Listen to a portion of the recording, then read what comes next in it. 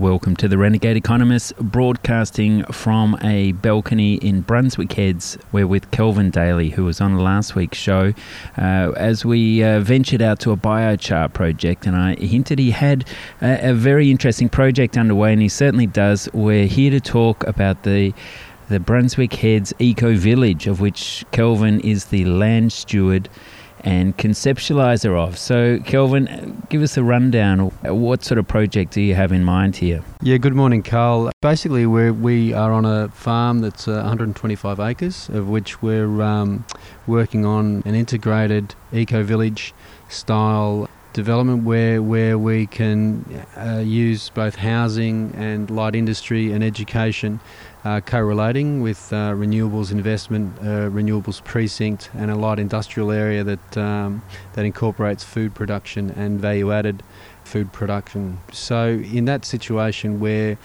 currently launching an educational platform that runs for 14 months, and it's over 14 days, and that's for a total of $1,000. So that's about $71 a day, priced so that it's affordable and achievable in terms of people's desire to follow a global eco-village network educational platform that sort of helps foster community and understanding around the various aspects of co-living, and it assists with the formation of clusters so that groups actually coagulate with like-minded people with similar interests, and form clusters with common houses so that there's shared meals and child minding and other opportunities there, so intergenerational support and so on. So the word co-living is often bandied about, but you're taking specific measures to ensure that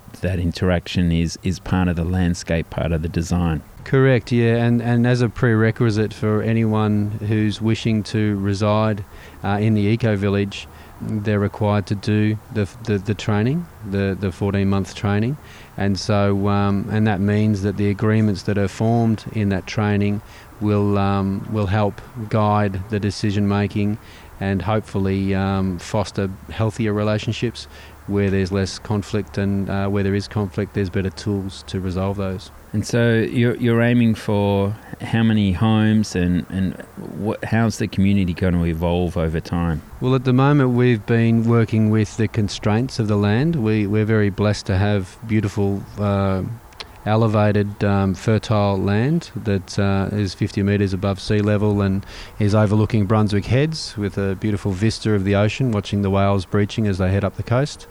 And at this stage, we've been exploring areas rich in biodiversity and so forth, so that we can improve on those areas and also utilise other areas for food production in a more intensive and productive way than the cattle that are currently grazing the land now. Okay, and how then are you going to select people to live in these clusters? How are those decisions going to be made? Well, that's part of this guiding principle of the Global Eco-Village Network educational platform, which is Gaia Education. So we're working with an educator who trained at Findhorn in Scotland to become an accredited educator. His name's Shane Silvenspring, and he's a local who lives up here with his family, and he's going to deliver the training over the 14 months. And the intention there is that through him applying his training and working with the information that's acquired through the registration process, there's a survey that the participants are required to fill out, which assists us not in anything to do with marketing or any of that sort of stuff, but more that it guides the direction or the focus of the educational program, and it also guides the information we feel we need to then submit a planning proposal that is not reflective of a developer or landowner's needs or desires, but those of the participants who are wishing to become residents. So it's a participatory process in designing the community people are going to live in. I believe so, and it's working with an internationally accredited framework that's been successful in hundreds of countries around the world. So for us, it was kind of, let's not try and reinvent the wheel. Let's identify what has worked and continues to work and support eco-villages around the world. We're blessed with a beautiful climate and rich red soil here, and we just need to explore further the constraints and the best use, and then consider how we could live well, within our means, addressing our own waste and producing our own food, water and energy. It's incredible that you can address your own waste, and so that's wastewater, or are you talking rubbish as well? Well, in the initial stages we're trying to work with the constraints of managing our own wastewater, so grey and black water. So that's certainly something that's a high focus for us. And that's the intention that we'll set for ourselves. In terms of waste, as in landfill waste, the intention there is to have central located points, which means that you're more conscious of both the consumables you bring in and the waste that you bring out. So from that point of view, that's one of the areas that will be explored about whether people want, for instance, at the entrance to the cluster, all the bins to be arranged there so that you're physically carrying your stuff in and physically carrying your stuff out, which would encourage you to waste less, compost more, etc. So that's part of the educative process. It's part of the survey to address people's wants, needs and desires, and then for them as a cluster group to make decisions. You're on 3CR's Renegade Economist with your host Carl Fitzgerald, and this week we're discussing community land trusts and eco-villages in Brunswick Heads with Kelvin Daly, who has a very interesting project underway. And Kelvin, you mentioned earlier this concept of land steward.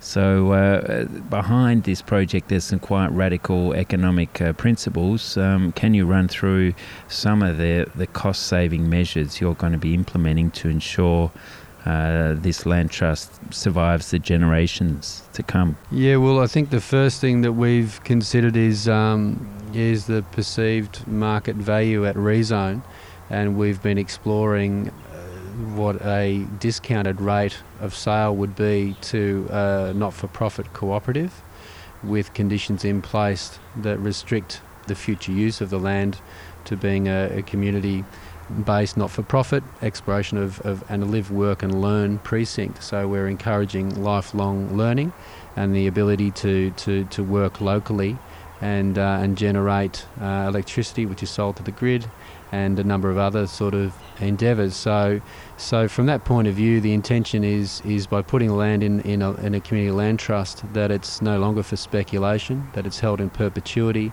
at that reduced value, which would attract then investors to assist with ethical investment in a community-based program where their risk is minimised by the fact that the land holding is worth far more than what was paid, and their investment would assist with roads, infrastructure and buildings. So and then of course once they're built, the intention is that the residents would put up a redeemable bond, and then they would be able to be involved with the design of their cluster so that there's economies of scale and some degree of uniformity or continuity in each cluster. And in the common house there's things like common kitchen and living room, and as well as a accommodation for guests, so that it actually generates revenue and also brings outsiders in who are welcomed into that community and feel welcome, versus like guests who aren't welcomed in. So yeah, that's the intention there, is to try and set it up in such a way that it's a lifelong lease, and all the residents have done their training and continue to do their personal development work, so that some of the failures that we've seen in the past could be addressed. And then on the monetary side as well, you're interested in utilising a low cost base for the community. Yeah, correct. We're certainly pointing very heavily at affordable housing, because at the moment I think Anglicare just did a report for Byron Shire and said that there is zero stock of affordable housing. So Council has just released an initiative to erect some emergency crisis style houses, which are in the form of dongers, to deal with the situation. And I guess what we're hoping to work with them and everyone in the state government is in terms of meeting that need in a more long-term and equitable strategy. Yeah. And certainly, listeners, it's incredible. Nearly everyone I've met up here is struggling to find a house. There's so much change coming through the community with Airbnb investors squeezing out the typical rental stock, on top of lots of development designed for high-end users rather than the local community. And I think that's why when the media story for Kelvin's project hit the press last week, there was so much interest amongst the community. This is the sort of thing we really, really need. So it's great to see that you're taking on this role of conceptualizing and then hopefully holding this land in perpetuity for future generations in this evolving community. And not only that, you'll be able to walk to work in this thriving little community. So, Kelvin, what can people do if they're interested in this project and do live in the area? There are people listening via podcast all around Australia and the world, so perhaps someone will be interested in following up. Sure. Well, our website's about to go live on Wednesday, the 13th, and at the moment, last count, there was over 500 people that are waiting on an email alert to know that the site's live, so they can jump on and find the information that they're craving. And obviously, those that are inspired and enthused will then follow through to the registration process. And there's a bunch of frequently asked questions there that help sort of again inform.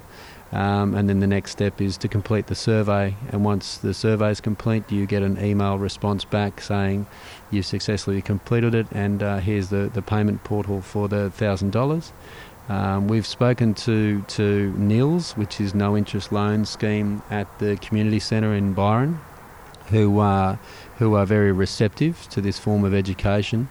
And for those who are going to struggle to find the $1,000 straight up, they're certainly willing and wanting to be involved in that conversation. So we've tried to make, I guess, the right inquiries for the right people, so that people are empowered and in a position to come and do the training, whether they have the funds or that for the future investment in the eco village or not. Because this is about building community, not about prescriptively forcing people down the path of you must live here. So we're aware that this is a form of personal development and community building that's much needed, and we're fortunate to have Shane Silvenspring living in the area who has the skills, internationally accredited skills to share. So our job is to encourage people to get involved in that process and have a voice. Well, Kelvin Daly, thanks so much for joining us here on The Renegade Economists. You're very welcome, Carl. You're listening to 3CR's Renegade Economist with your host, Carl Fitzgerald, as we investigate the role of landlords, bankers and natural monopolies through the eyes of the commons. Our birthrights, our earthrights.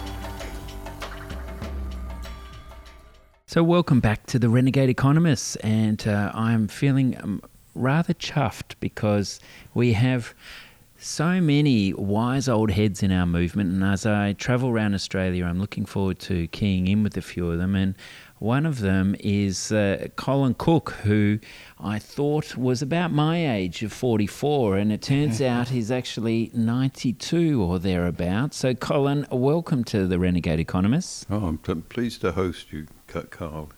Well, it's a beautiful view here in Bangalore, New South Wales. And we were just talking about your background as someone who emigrated from England and your experience with the Commons. Yes, well, that was interesting. I came out to Tasmania when I was mid-50s. But after a couple of decades, I realised that I was really missing the commons of England.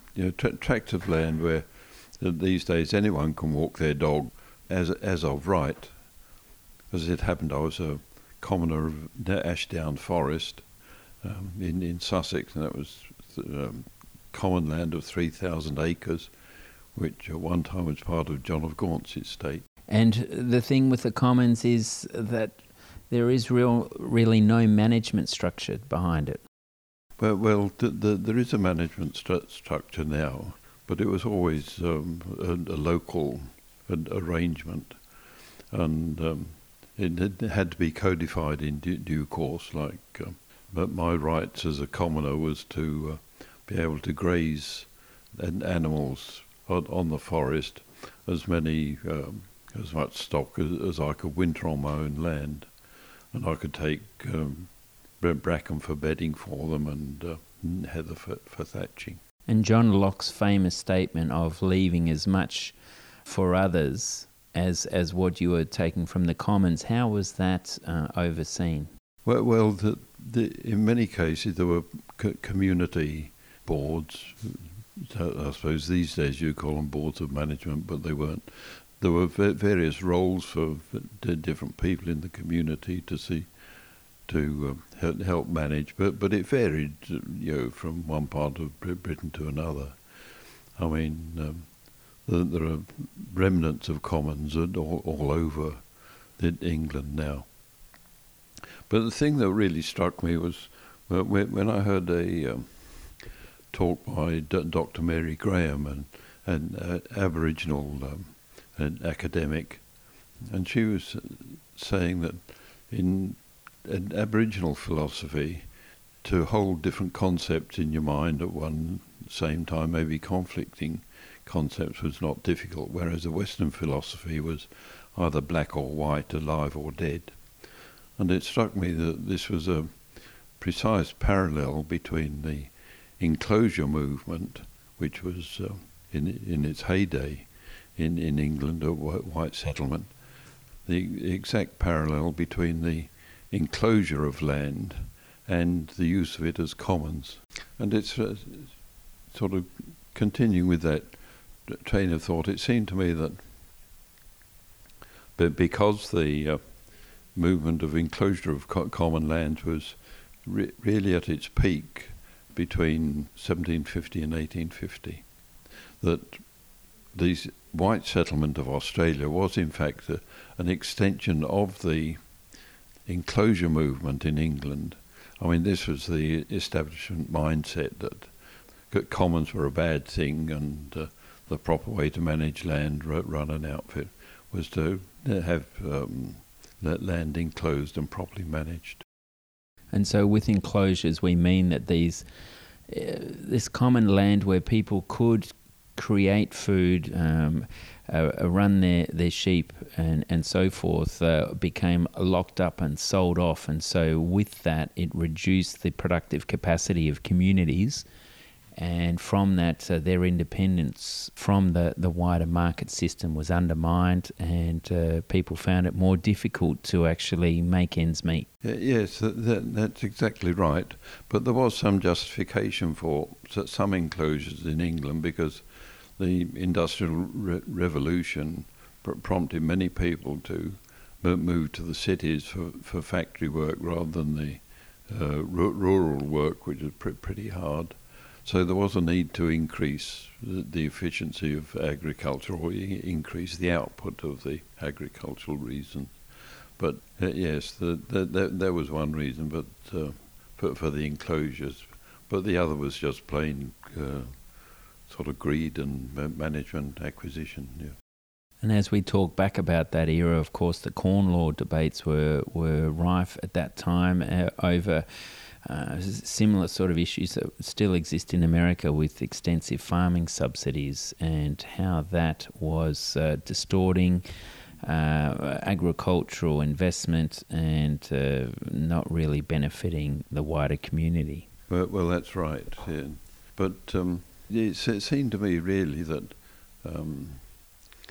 Australia in 1788 was really a vast conglomeration of Aboriginal commons, and the commoners, the Aboriginal population, weren't viewed as they had been in England. There was some compensation paid in England when commons were enclosed, but this wasn't the case in Australia.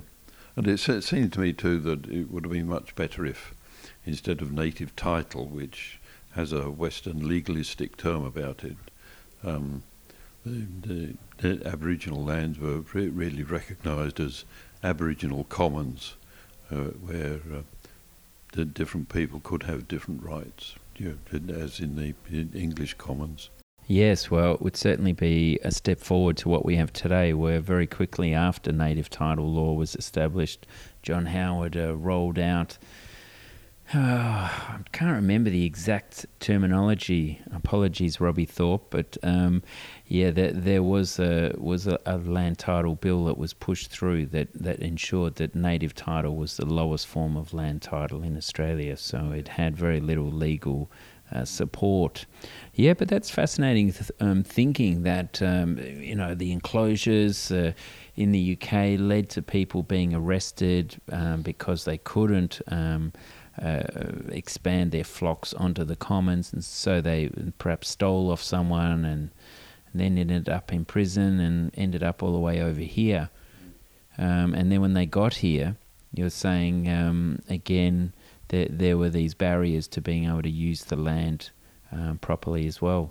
There's a fine book by Boyce on the called Van Diemen's Land, on the history of the settlement in Tasmania before it was called Tasmania, in which he recounts how some of the prisoners came out, thought they'd just arrived on the edge of a vast common, plenty of game, for everyone, and they shared it for a number of years with the Aboriginals. That's very interesting. It's all right. They shared it with the Aboriginals until MacArthur was sent down there to put a stop to all this activity and really generate a servile population to serve the new settlers.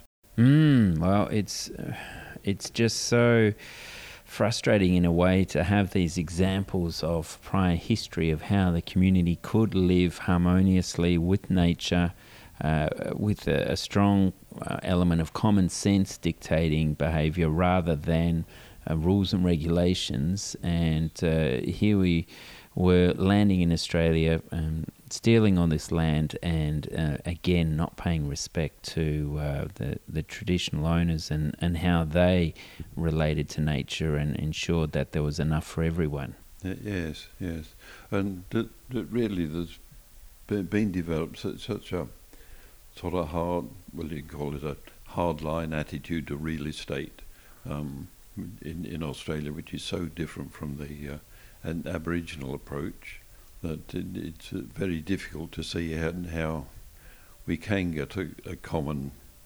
an idea of how we relate to land.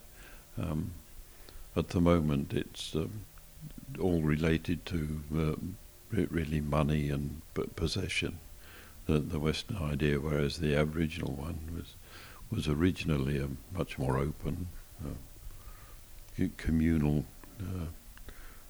concept.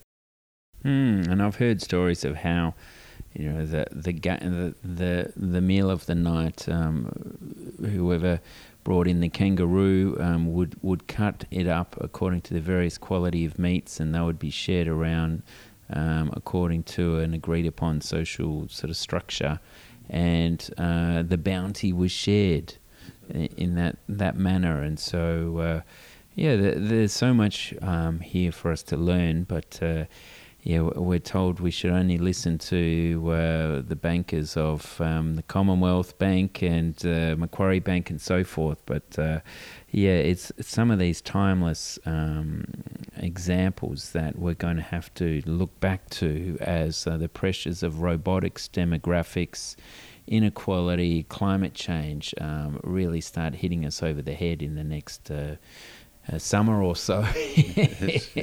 Who knows what's coming our way with what's on in the news at the moment. So, Colin Cook, how could we find a way to incorporate both custodianship and possession? Well, and I've been adherent of Henry George's idea of a universal land value taxation system. And it seems to me that you can't turn the clock back, but this is one way that we could move forward.